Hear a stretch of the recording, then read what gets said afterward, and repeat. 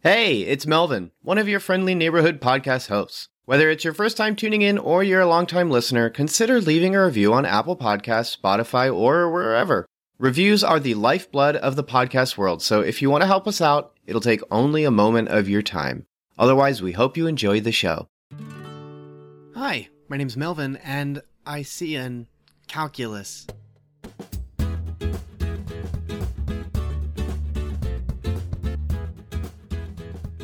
Welcome to Cinematic Doctrine, a spoiler-free Christian movie podcast where we sit at the table of cinema and eat. Tonight we'll be dining on M. Night Shyamalan's The Happening. I'll admit that I'm largely reviewing this movie to take a break. For the last 5 episodes, I've been going gung-ho with study, scripting, patient rereading, and editing, and while it's all fun and dandy and doesn't actually take up that much time, mentally it's a headspace that I don't like to stay in very long. I love watching movies, and to treat it like work all the time can be taxing, and I think part of that was due to the movies I was covering. They demanded comprehensive discussions that were well worth 15 to 20 minute long episodes, but I don't want my entertainment to become work, even if I'd love to do this full time. And that's why we're doing The Happening. It's amidst one of Shyamalan's worst rated films, of which he now has several, but that doesn't mean it isn't fun. In fact, while it's terrible, there is a lot of fun stuff to talk about here.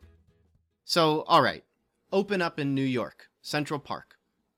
2 women are talking. One of them hears a scream in the distance and turns to investigate, but can't see anything. A little shocked, she composes herself and keeps talking with her friend, who inexplicably stabs herself in the neck with a hair needle.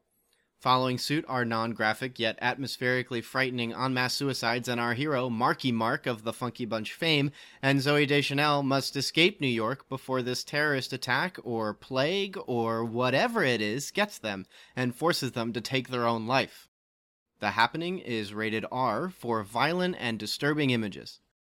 The whole complicating incident is that people are killing themselves because of something. That's a bit twisted enough to lead to some grisly visuals, and that can include adults or children, but I'm going to make something clear if you haven't already seen The Happening. This is not a good movie. Or, well, it is, but not for the reasons it thinks it is. The violence is rarely graphic, and when it decides to show you anything, it's comically elementary. It's poorly animated for 2008 standards. I mean, this is the same year Iron Man released, and if you were to put that CGI and this CGI next to each other, you would be dumbfounded.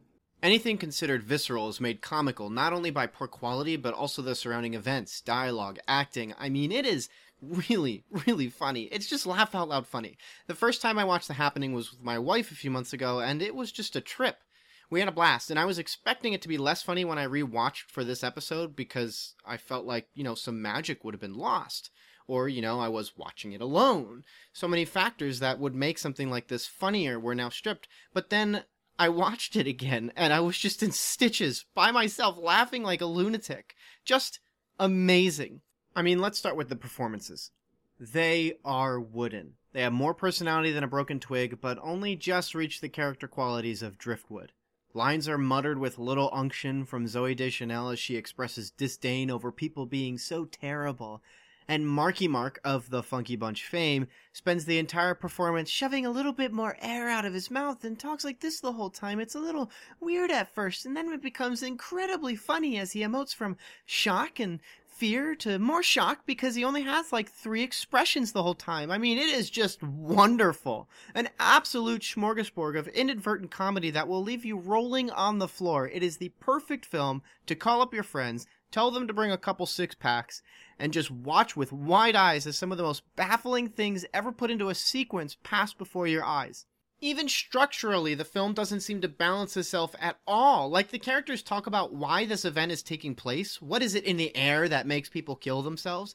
And as this is happening, Shyamalan is trying to make things vague by proposing in some sense about 3 to 4 different reasons as to why there are mass suicides happening. And from Shyamalan himself, he intended it to be vague, even editing the original script called The Green Effect that was far more on the nose about what was causing the event, as well as the metaphor. There's even an opening scene where Marky Mark, of the Funky Bunch fame, in the ever-so-tropey high school exposition scene, is talking to his students and trying to get them thinking about why there are large quantities of bees vanishing in sporadic locations. One student responds that perhaps it's simply an act of nature and we'll never understand it. This reinforces the idea that we aren't really supposed to know what's going on, at least in some sense of the phrase. Yet Shyamalan literally says what is causing the whole event about 20 minutes into his 90-minute film, and he doesn't let up about it, despite trying so hard to leave things vague even after he's just told us what's going on. Like, it's just so weird. Why would you do that? Aren't you just going against what you're trying to do? And the fact that he tries to convince us it may be something else, or he's planting seeds of like, well, different people are thinking this. No, he can't even help direct us exactly where he originally intended with the green effect, even though he said that that was more on the nose. I mean, is The Happening really all that vague, Shyamalan? Is it really that vague? And other than being absurdly obtuse, there's also the audacity to the way Shyamalan commits to certain plot choices. There's a particular scene containing teenagers that, while Shyamalan is over there saying how he wants to get gritty and dark to emphasize the point he's getting at, which by all means, I am all for that. It demands a certain consistency with a project to make something like that work, though. But because of how inept the production is, from strange dialogue about the Brad rap that hot dogs get despite their cool shape and protein, or buying a completely superfluous bottle of cough syrup, to the poor visuals containing a lion attack in a zoo or slow-moving lawnmower, this scene comes across neither as grisly and effective, nor offensive and repugnant. It comes off like the greatest punchline ever told, a true success in cinema, a tour de force of comedic proportions as a one-act stage play masterpiece. Bravo, Shyamalan! Bravo! And maybe it's just me, but alongside the wonderful accidental brilliance and hilarity of The Happening, there's also a forgettable quality to the film as well. There were things that over and over I came to realize I had just completely forgotten that it was in the film, and you know what? That's kind of the coolest thing in the world. I got to rewatch scenes for the first time again, and while most would attribute forgettability as a negative quality, I think ultimately this film has benefited by its otherworldly ability to completely vacate the memory banks of my brain. Now, I'm not here to bash on The Happening because for all this negative talk, I think I've made it clear that in the end, among its repeated failures, it's a very, very entertaining movie. A lot of that also has to do with the premise conceptually, which, although fails in execution, can't help but bring other things to mind. First and foremost, at its core, The Happening attempts to join the congregation of cosmic-style narratives out there. From the early romantic writings of Edgar Allan Poe, archaic yet populated world of H.P. Lovecraft, the evolution into paranoia horror of John Carpenter, and eventual development into the very modern views of nihilism and existential fear that, ultimately, humanity is either incapable of responding or understanding the world, or in the cosmic sense, comprehending the purposes of higher beings. Now, it's no spoiler to mention that there isn't a cosmic higher being present in The Happening. However, it's clear that Shyamalan is being influenced by this string of creativity, attempting to tell a story about some sort of unknowable, borderline supernatural event that impacts humanity in a frightening, never-before-seen way, and I can't help but give credit for an attempt. It's a sign of creativity, and sometimes creativity is so unbridled it lands in the camp of arrogance, and I think in some respect there is a large segment of Shyamalan's career that one would agree is, by and large, arrogant art. A bit of this can be perceived when listening to making-of tapes of The Happening. From a focus on shooting sequentially, the strict regiment regarding how the script will be interpreted, and even how Shyamalan talks about the film before and after its release can seem a little jaded. I think it's important for someone to stand by their work, so I'm not against a creator's choice to make what they want insofar as it isn't sinful or offensive or mean, but it's also important to look at one's work with a healthy sense of skepticism. It's important to recognize its imperfections, and I don't know if that was the case for Shyamalan around this time. For instance, 2 years prior to The Happening, we have the release of Lady in the Water, which comes off the tail of about 4 consecutive financial hits. The Sixth Sense, Unbreakable, Signs, and The Village, with The Village being his lowest rated film at the time. Yet, despite having only one critical failure, which The Village has been reassessed by many critics in some circles, Shyamalan has a scene in Lady in the Water where a bitter, angry film critic is unwittingly killed for no other reason than he was a critic.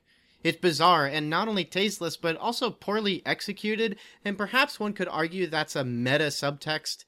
But looking at Shyamalan's missteps, there is no other way to look at it other than an arrogant act of disillusionment. And Shyamalan has commented on this scene in Lady in the Water, saying that it's part of the storytelling motif of ignoring naysayers and getting to the point of creativity, to simply focus on getting things done despite what others might think. And while I agree that that's a great way to finish a first draft, That's not a great way to produce a finished product. There's a reason authors employ beta readers, or scripts go through intense edits, or public speakers rehearse and edit their presentations. It's a humble acceptance of imperfection that ultimately leads to an improvement in not only the work that they're doing, but their character as well. And this is heavily countered by his comments regarding the difficult relationship he has had with critics and audiences. When asked about whether he had grown thicker skin over his strained and often tested relationship, he responded that vulnerability is the essence of strength. And while there's truth to that, in what way is it vulnerable to simply discard criticism to passively target naysayers of your work?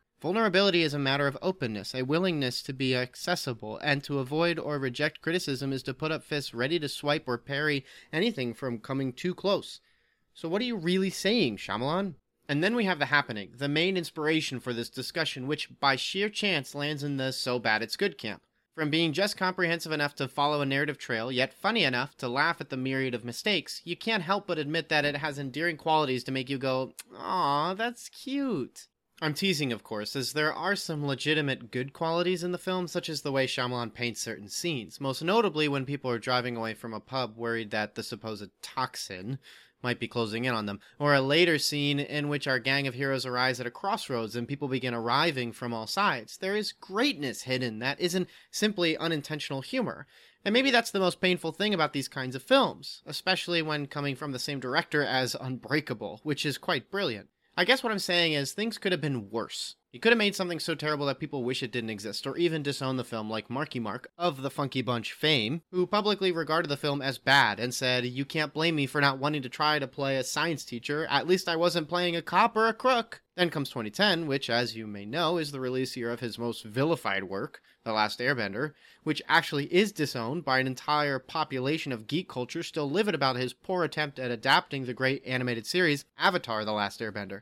Then you have After Earth, which isn't even marketed as an M. Night Shyamalan film, which, you guessed it, was still critically panned. There was a good decade-long intense relationship between Shyamalan failing to connect with critics and audiences alike from 2005 to 2015 until he released The Visit, which, by the way, was shot in secret, independent from production companies. And while it can still be considered a bit of a mess, it was both a financial and critic success.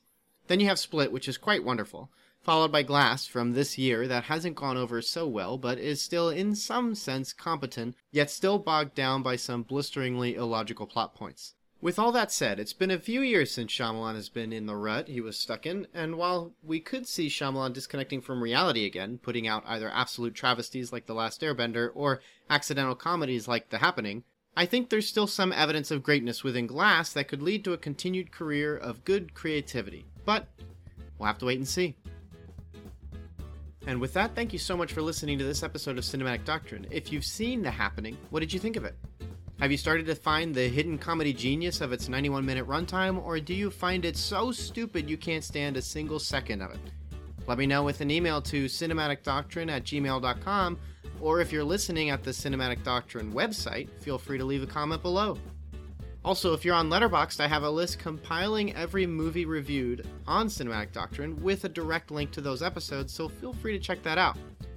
Also, I'll be making a guest appearance on another podcast called War Machine vs. Warhorse, a podcast where we take a recent film, talk about it, then talk about two older films with similar themes and motives. We'll be recording very soon, talking about David Robert Mitchell's Under the Silver Lake, who, if you'll remember, was the director of It Follows, the first movie I reviewed for Cinematic Doctrine. Following that, we'll be talking about Shane Black's The Nice Guys and Brian De Palma's The Black Dahlia. One question we'll be tackling is, what is it about a missing girl, in particular in Hollywood lore, that makes for such a hook with men of a certain sized ego? It's going to be a great episode, and I've had a blast preparing notes and discussion topics. Hopefully you'll give us a listen. And before I lose you, be sure to check out Cinematic Doctrine's Facebook page for daily updates on my shenanigans, as well as movie news and semi-daily movie deathmatch where I pit two films together and you decide who wins. Next time, I'll be reviewing Danny Boyle's Yesterday. Until then, stay cool. Want some Cinematic Doctrine swag? You're in luck! We've got 3-inch Cinematic Doctrine logo stickers exclusive for Patreon supporters. Perfect for your travel mug or laptop. Head over to patreon.com/Cinematic Doctrine, link in the show notes, and choose the Independent Theater tier. Doing so will net you other perks too. But let's be real. The podcast stickers are the coolest perk. So get yourself some podcast stickers by supporting on Patreon.